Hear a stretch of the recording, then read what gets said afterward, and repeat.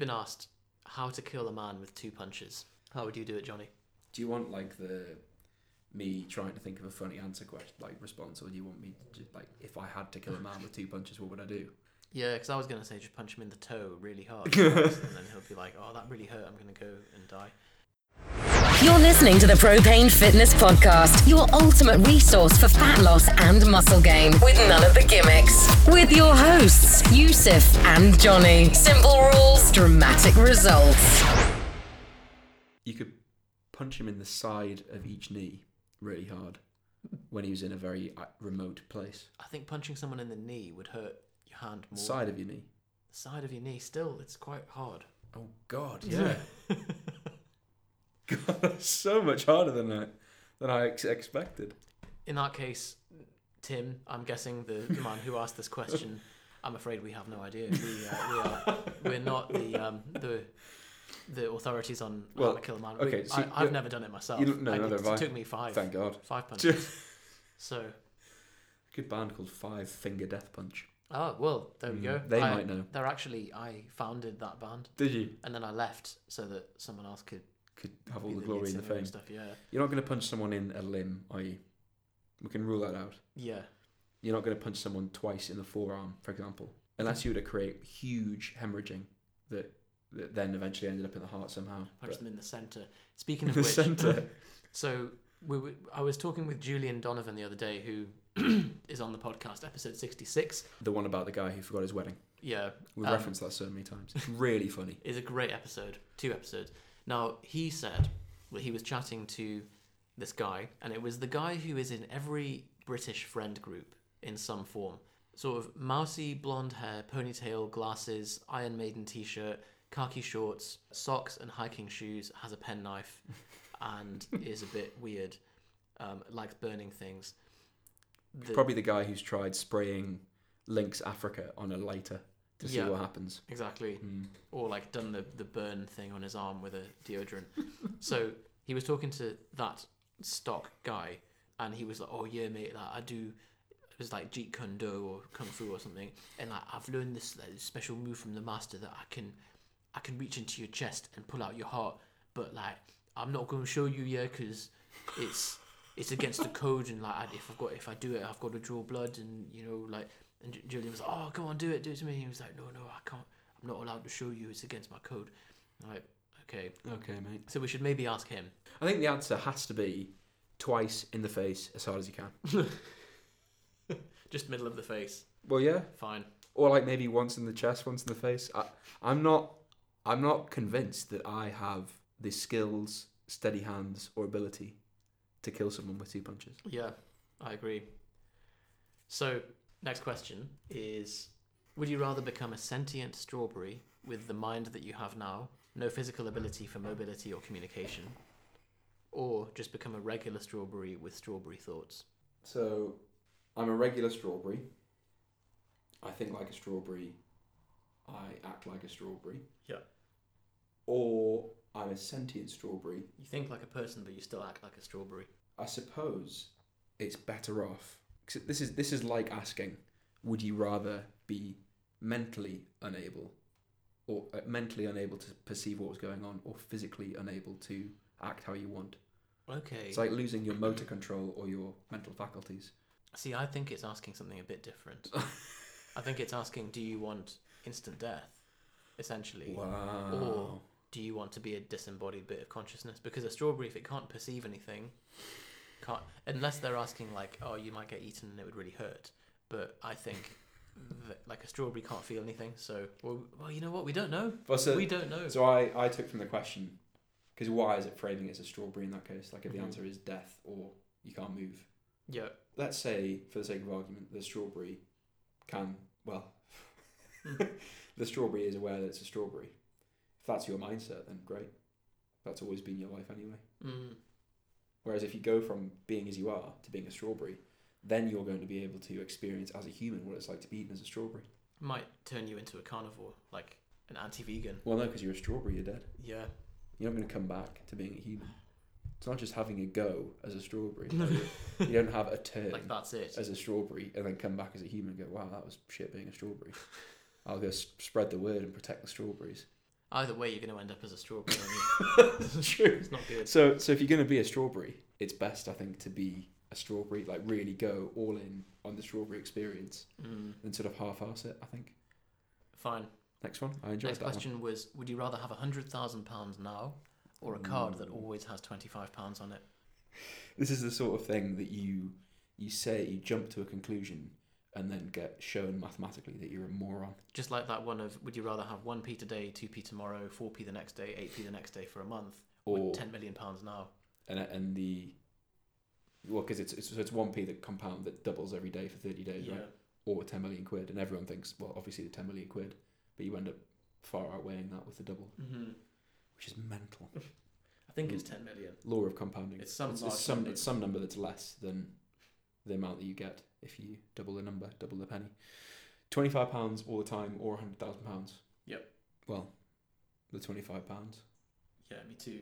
Because that's just contactless payments for life, isn't it? Yeah. By what we've just explained, like you just use it twice as many times every day for 30 days, or however long it would take. Like you could, if you just get to the point where you just like bip bip bip bip bip bip bip. I'm thinking hire a secretary for less than £25 an hour, get them to buy an object for £24 repeatedly with your card online, and then sell those objects for whatever you want. You don't need to spend in a single transaction more than £25 to make a profit on items, do you? If you get your stock for free, like there are stationery shops that have nothing over £25 and they do fine. Why can't you? So the cash can't be withdrawn. Yeah, probably not. Yes, you have to. Right, so it has to just things. be contactless payments. Well, I'm just saying buy things and exchange them for cash that are less than $25. Right, so that's following the assumption that you can't access the cash. Right, then yes, because otherwise you could just take the cash out in £25 increments. Yeah, and then just live your life as normal. You'd be standing at a cash for machine a while. Yeah, it'd be hard to make big ticket purchases. So what was your method? Well, this is like Chris, who paid for his student fees of £8,000 in cash. Turned up to the admin office and they were like, "Okay, son, do you want to pay by check or Chris bank maybe doesn't want us to tell that. I don't know. We told it now anyway. Everyone knows. So you would hire someone for £24? Is that what you said? Yeah. Or anything less than £25 an hour. Okay. And get them to buy items? Yeah. What with? The pound? Just with the card. Just give them the card and say... I suppose once you paid them once, then... Yeah. It's not limited to an amount of times per hour. Exactly. So the card. The card's the answer. Oh, Lord. Other questions we had were how to do a podcast with Tom Morrison. Tom will be in touch. And... So that was how? As coaches, what's been the biggest teaching moment that's been born out of Should we do a mistake? The last one first? Yeah. Because I think that's probably maybe a quicker. Got some thoughts on that. So Hayden asks, if you were to train just to maximise your long-term health, how would you train? How would I train? So I think I would definitely still do resistance training. I would probably do a blend of CV work and resistance training, and I would probably avoid the high-end 1 rep max style work as much as possible. Because I think when there's a joint damaging impact, like when you're running into sort of I'm going to need a new hip kind of territory, it's not great for long-term health. Yeah, it's repeated bouts of very high intensity, very high volume, powerlifting basically. I think that's a good point. Like powerlifters are not the picture of health. No. But they do some healthy activities. So let's not throw the baby out with the bathwater. Yeah. I probably wouldn't. Would you do CrossFit? Again, CrossFit has a high injury rate. I don't think you need to go mental to be healthy. I think to maximise your health, you can do CV work that is low, has a low injury risk. As you said, you can do some strength training that still stays within the intensity ranges to make progress and to make yourself healthier, improve your insulin sensitivity, reduce your risk of long-term cardiovascular complications, but still not risk herniating a disc or giving yourself cardiac hypertrophy from extreme high intensity lifting or dropping a snatch on your head or something like that. I think moving through full ranges of motion, strengthening yourself through full ranges of motion, not doing crazy stupid exercises for the sake of it, following a basic barbell-based compound lift exercise routine with a progressive stance on everything that you're doing, more reps, sets, load over time, taking it slowly rather than rushing or, cheating reps to get the extra rep and that kind of thing. Just being a sensible person in the gym. It's interesting that we immediately jump to the conclusion, to the perspective of, don't go too crazy on it, don't do too much. But equally, there's the other side, and that the body is designed to be challenged. And actually, if you were completely sedentary and wrapped yourself in bubble wrap and avoided any possible stressor, you would die earlier. So the body is designed to step up to some challenge, but it has to be enough to recover from, and not so much that we injure ourselves. An easy way to look at this is, most people, if you imagine speaking to someone who doesn't lift weights and ask them what they think about lifting weights, one of the first things they'll say is bad for your back, bad for your knees, bad for your neck, bad for your face. And we bring that on ourselves, because when we're lifting, we're not thinking, I'm doing this to be healthy. We're doing it because we're like, I need to get my extra rep because I have to get a PB. It's when you deviate from I'm doing this to improve my longevity to I'm doing this for the ego boost, the extra rep, the extra set. So I'm going to ignore the pain in my back or the niggle in my knee or whatever and just keep pushing. But equally, a lot of sedentary people, and certainly as a proportion of the people that I know, and I think this is probably representative for most people, there are more sedentary people who end up with a back problem because they picked something up off the floor in a dodgy way, or people develop back pain with through just sitting at work or whatever. Shorter term stuff, yeah. According to Stu McGill, athletic populations have the most long term back problems, and he says it's a horrible irony of being active that the couch potato is generally fine, but then the athlete tends to be the one that pays the price, and I am one of those people paying that price. The other thing that I would do is use a sauna for 30 minutes 3 times a week, and this is just based on the recent, I don't know whether you count that as training or not, but something you're doing, certainly. Yeah, this was from the Rhonda Patrick paper recently. Tim Ferriss interviews her on his podcast. Okay, I haven't heard that actually. I read her report, and it was saying that there's a multi-system benefit to saunas. Insulin sensitization again, immune function, hormonal function, cardiovascular adaptations. So by spending psychological, depression and anxiety, wasn't it? So, but it was hefty doses of sauna, and we've both done lots of sauna in the past, and it's quite hard to be in there for really difficult 30 plus minutes. I started doing to see if it affected my recovery when training volume was really high. I would do 20 minutes on rest days, so 3 times a week, and the difficulty involved with sitting in a sauna for 20 minutes, anything past 10 for me was like, this is an endurance event now, and it just gets difficult continuously. Is that another question? Similar, also from Hayden. So increasing health span, self-quantification tools such as 23andMe, Viome, and HRV. Viome and HRV. I've got no experience with any of them. I know you have. I've used HRV stuff before. I've not heard of 23andMe or Viome. I think HRV, so self-quantification stuff, I think we are both quite into. So HRV or trying to get a measure of your recovery or a measure of how much should I be doing or not doing today, for me tended over time. So I tracked it for a year. In the morning, first thing, measured my HRV using BioForce app, which is a Joel Jameson product. So yeah, it just tends over time for me to have the way that I feel, my perceived level of recovery or how much I should be doing.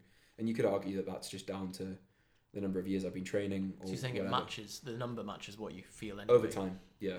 And this is an interesting point as well, because your brain is the most sophisticated tool available to dictate and regulate your level of recovery and what needs to be done, because it's the thing that manages it all. So what is challenging, just to caveat that though, is it can be difficult, I think, to distinguish that from laziness, or that from that's hard, so I don't want to do it.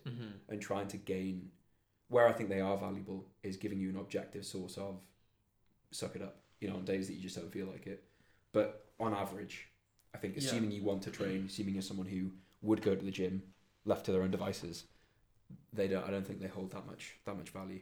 And there is value in learning to feel that out for yourself. I'm not saying it's going to be superior to if you have technological tools, but being able to regulate that yourself truly, and not, as Johnny said, not just saying, oh, I'm feeling a bit shit, so I'm not going to train, but actually, am I feeling, or is this going to affect my performance negatively? And the way to test that out is to keep training regardless and say, okay, when I feel like this is how my performance is. When I feel like this, it's affected badly. So being able to test it out for yourself and then make the conclusions on the back of that. I'm just looking at what 23andMe is. What I think Hayden is getting at is kind of, as more self-quantification tools become available, how is that going to impact our ability to affect our health span? And you can expand that onto our performance, body composition, all that sort of stuff. The other thing we can do is just look at while Johnny's looking that up, is look at the epidemiological data, look at the people that are the most healthy, the practices that are the most beneficial, and also the general health advice that is given out. So calorie restriction and fasting are both proven to improve health span. Muscle strength is very highly correlated with length of life. It may not follow, though, that if you improve your muscle strength, like your grip strength, for example, that you're going to live longer, but it's interesting that it is correlated there. Potentially, yeah. So the reason I'm saying it's getting stronger isn't always going to help with that, is that it may just be that as people approach death, they get weaker. So 23andMe seems to provide ancestry and health reports. So it evaluates your DNA, tells you about your family history, your ancestry composition, maternal and paternal haplogroups, Neanderthal ancestry, your DNA family. You can get health risk reports, so your risk for diseases like celiac disease, Alzheimer's, Parkinson's. A wellness report. Example reports include deep sleep, lactose intolerance, and genetic weight. Male baldness, sweet versus salty, unibrow, all these sorts of genetic traits. Right. What are your thoughts on that? Well, it just analyzes whether you're susceptible to them. I think it's basically saying, from your DNA profile, this is based on your ancestry, this is what you are predisposed to. Okay, so if you have a predisposition towards unibrow, like, why does knowing your genetic what are you going to do? Yeah. I think, like, if you don't want a unibrow, shave the unibrow, and like. How do you feel about if you could find out that you have a predisposition to heart disease, or things that are you just going to come back to? Well, you should be exercising those measures anyway of maintaining a healthy body weight and exercising. The difficulty from a doctor-patient point of view, is that you tell people what is good for them, and very few of them do it.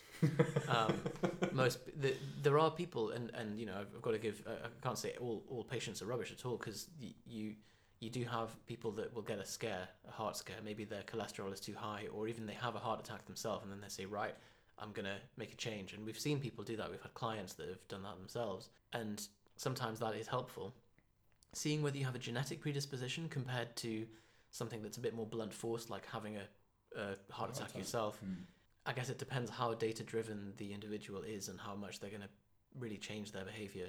Because there's a lot of things that we know are not good for us, and we continue to do them. We know that scrolling Facebook, or getting addicted to our phones, or smoking. I was going to say, yeah, like we know for 100% sure that smoking is not good for us. Drugs, likely alcohol, overeating. So it's not living a sedentary lifestyle. So just knowing something, information isn't the whole thing, and that's why coaches are needed, because it's not just about, you can't just read a book on it and do it, because the gap between knowledge and action is from the accountability, the motivation, the objectivity, and having someone to actually take you through the process, for example, or just simply how your value system is, how you prioritize the benefit that you get from smoking, and which could be the sense of purpose, connection, pleasure that you get from the addiction, relative to the longer term, slightly more abstract, harder to touch downsides of smoking, which is lung cancer in 30 years' time, or in fact the chance of lung cancer in 30 years' time is harder to grasp onto as a concept. I think that's the idea generally, like what the question is generally getting at is, if we had more information, would we be able to improve the course that we're on? And what you're saying is, there's already, like with the information that we currently have, very basic, like don't smoke. there are still people with that information who are acting in spite of that information and still smoking. I think medical science as well is like, yeah, I know that genetic stuff is a big up and coming thing right now, and is not used that much in medicine, but we still have decently sensitive tools, blood tests, and other indicators, just like body weight and clinical signs. You know, if someone has the signs of sort of pre-diabetes, it still might not be enough to push them to do something about it. They almost have to feel an immediate consequence, don't they? An immediate downside to change their current behaviour. I suppose this is why we're so big on process management. It's why we moved away from optimizing the details, because for most people, optimizing the details is so far beyond what's required to achieve the result they're seeking, that you're better off working with that person on establishing practices to take the simple information so that it's integrated and done every single day without fail, than should I have casein or whey, and spending most of your time worrying about that, or when should I have my BCAAs? That's where most people spend their time. But if you zoom out and say, well, how many days have you stayed within your calorie range? It'll be patchy typically. So this is what we were saying a few weeks ago, wasn't it?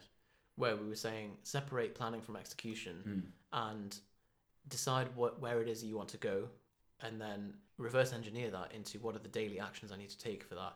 And then when you're waking up every day, you're not thinking like, oh, I need to do this because I want to be healthy. You're just doing the routines that you've set in place. So I think this was when we were being interviewed, but then the week before we also had a chat on a similar topic. So. Well, at some point soon we'll be on the De Novo Nutrition podcast, so look out for that. And we speak about this exact thing of sort of managing the downsides and upsides of making sticking to the process really easy and almost attractive, and making falling off the process painful and difficult to do. And as Yusuf says, like, the key thing really is being able to separate I'm planning now and I'm executing now, and not doing them at the same time. If you allow yourself to do them at the same time, you end up in this position where you find yourself deciding at 8 o'clock at night, actually, you know what, I can have an extra 30 grams of carbs today, or actually, you know what, it doesn't matter if I don't. Today can be a cheat day, and all these kinds of decisions. And obviously this is the benefit of having a coach, objectivity, someone to check in with. But so to answer Hayden's question in a very roundabout way, I think in general, as you said, pointed out, like, there are some things that we can be doing in terms of what would be considered by most as leading a generally healthy lifestyle, managing your weight, living sort of an active existence, trying to seek some kind of regular practice of resistance training, maybe some cardiovascular exercise. And people are still not doing that with the information that is available. So is having more information going to influence our behavior? Maybe it will, if it increases the immediate, like, oh my God, I'm going to get ill if I don't.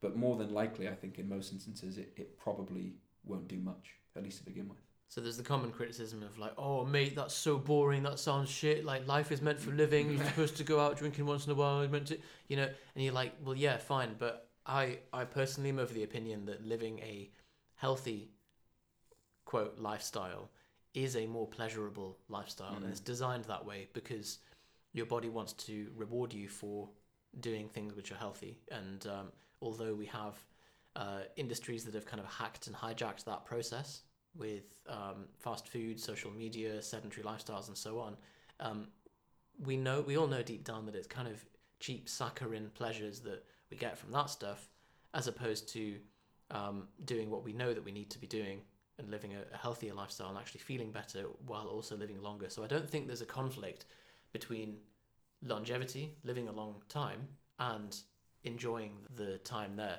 And there's a huge overlap between physical health and mental health. And the same vices that cause us to become obese and addicted and depressed are the ones that affect our physical health as well negatively.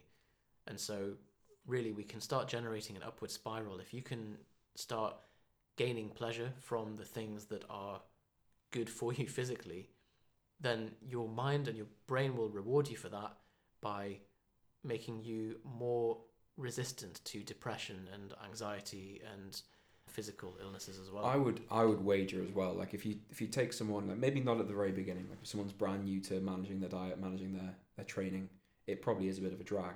But if someone's been doing it for 6 months or a year, they're kind of into the rhythm of it, that person compared to a totally sedentary person who has no purpose or targets on a daily basis. The person who's maybe exercised a bit of restriction with their diet, but they've nailed their macros, and they had a training session that day where they hit 2 PBs on lifts that they used to struggle with, versus the person who thinks that the definition of living a little is having, a pizza in front of the TV in the evening. The person who's exercising the restriction and following a healthy, in inverted commas, diet. Like, what mood are they going to be in going to Precisely, bed that night? yeah. Like, feeling, even though the things they've done are fairly basic and pretty bland and boring, they're getting a sense of progression and progress, and they're achieving something. And many people would look at that and go, well, that's boring. But actually, that becomes the game that you live, and you're improving in your own little way, in your own little world. Well, that's it. We're wired for growth as well, and that otherwise we wouldn't have the technological advance and huge physical and spiritual, mental growth that everyone in the world is striving towards.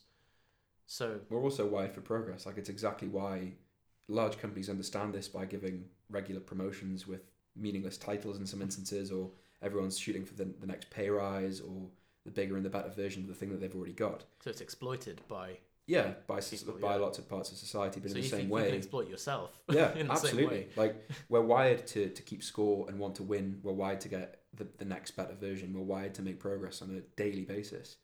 And so why not use that to your advantage and get better within yourself, get stronger and leaner. I love it. I love it. What a derail that was. Well, we didn't even plan to discuss that. It was on topic, yeah. So Hayden, we spoke about fitness, didn't we? Fitness, and that's what we're meant health. to do. That's what everyone keeps saying.